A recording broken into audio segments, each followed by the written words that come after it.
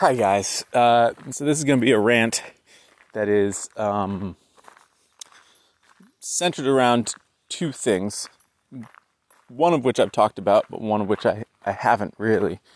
So the one I've talked about is why I don't have a maker's mark, but the other thing I want to rant about is the idea of having a signature design.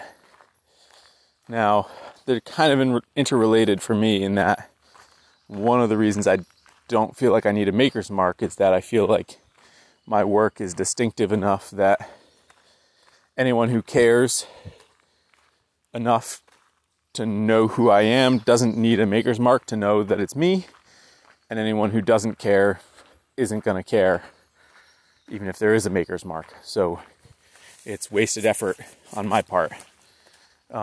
In fact, in a scene where everyone is obsessed with maker's mark, not having a maker's mark is a kind of maker's mark.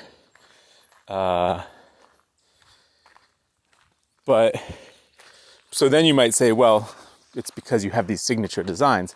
And I would argue that they are not my signature designs. I really don't believe in the idea of having signature designs. And here's why. It's a little different than you might expect. If you have to say that something is your signature design,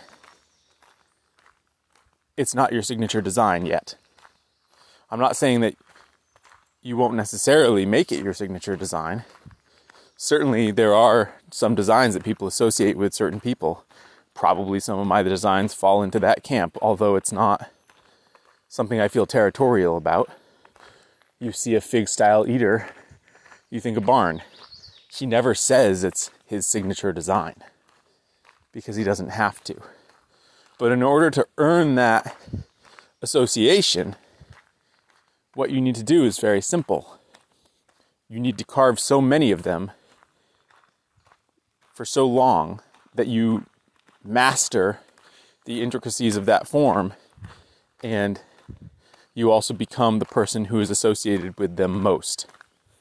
See, claiming that something is your signature design is like pissing on territory that you haven't actually worked yet. It's claiming something for yourself that you haven't earned. You earn it by doing it the most. And you maintain it by doing it the most. If you give up doing it, it's no longer your signature thing. Having something be associated with you is only ever in the present, because there's always somebody who can come along and do it more than you, better than you, and then it becomes associated with them. Case in point, all of my scoops used to have this little notch detail on either side. I remember being so excited when I realized that it worked great for scoops. I'd seen it on spoons, but kind of with a more elongated neck. And when I came up with it for the scoop, I was like, ooh, this works great. It's like perfect for the little thumb grip. And now Aaron Garrett does these fantastic scoops, and he's doing them every week. And to a large extent, that design is now associated with him, not with me. And that's as it should be.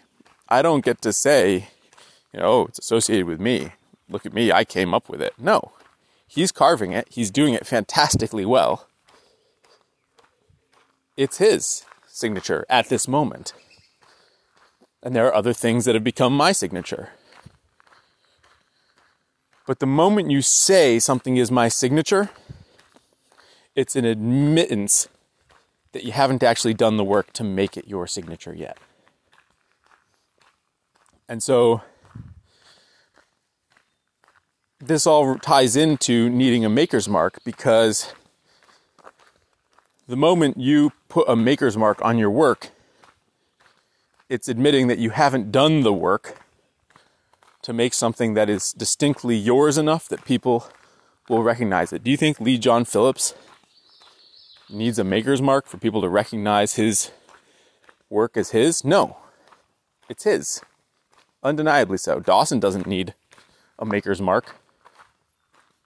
You know who has done this work because they have put in the time to develop a style. It's not that their style then can't change over time, but for anyone who actually cares, you can recognize people's work when they have put in the time to actually develop a style. And putting in the time is very different than becoming proficient at something. You can be very good at spoon carving and not have put in the time to develop a style, a fingerprint. And so anytime you see someone saying that something is their signature,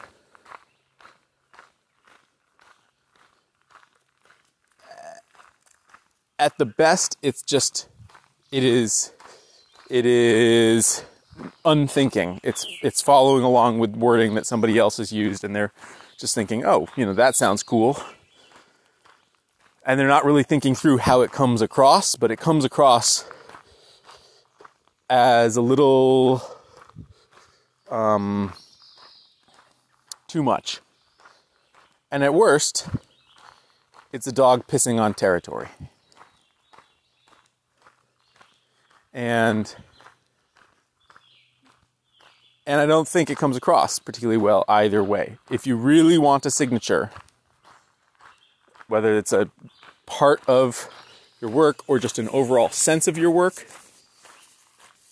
then don't talk about it. Put in the time. If other people aren't talking about it for you, then it's not yours yet. Thanks for listening, guys. Talk tomorrow.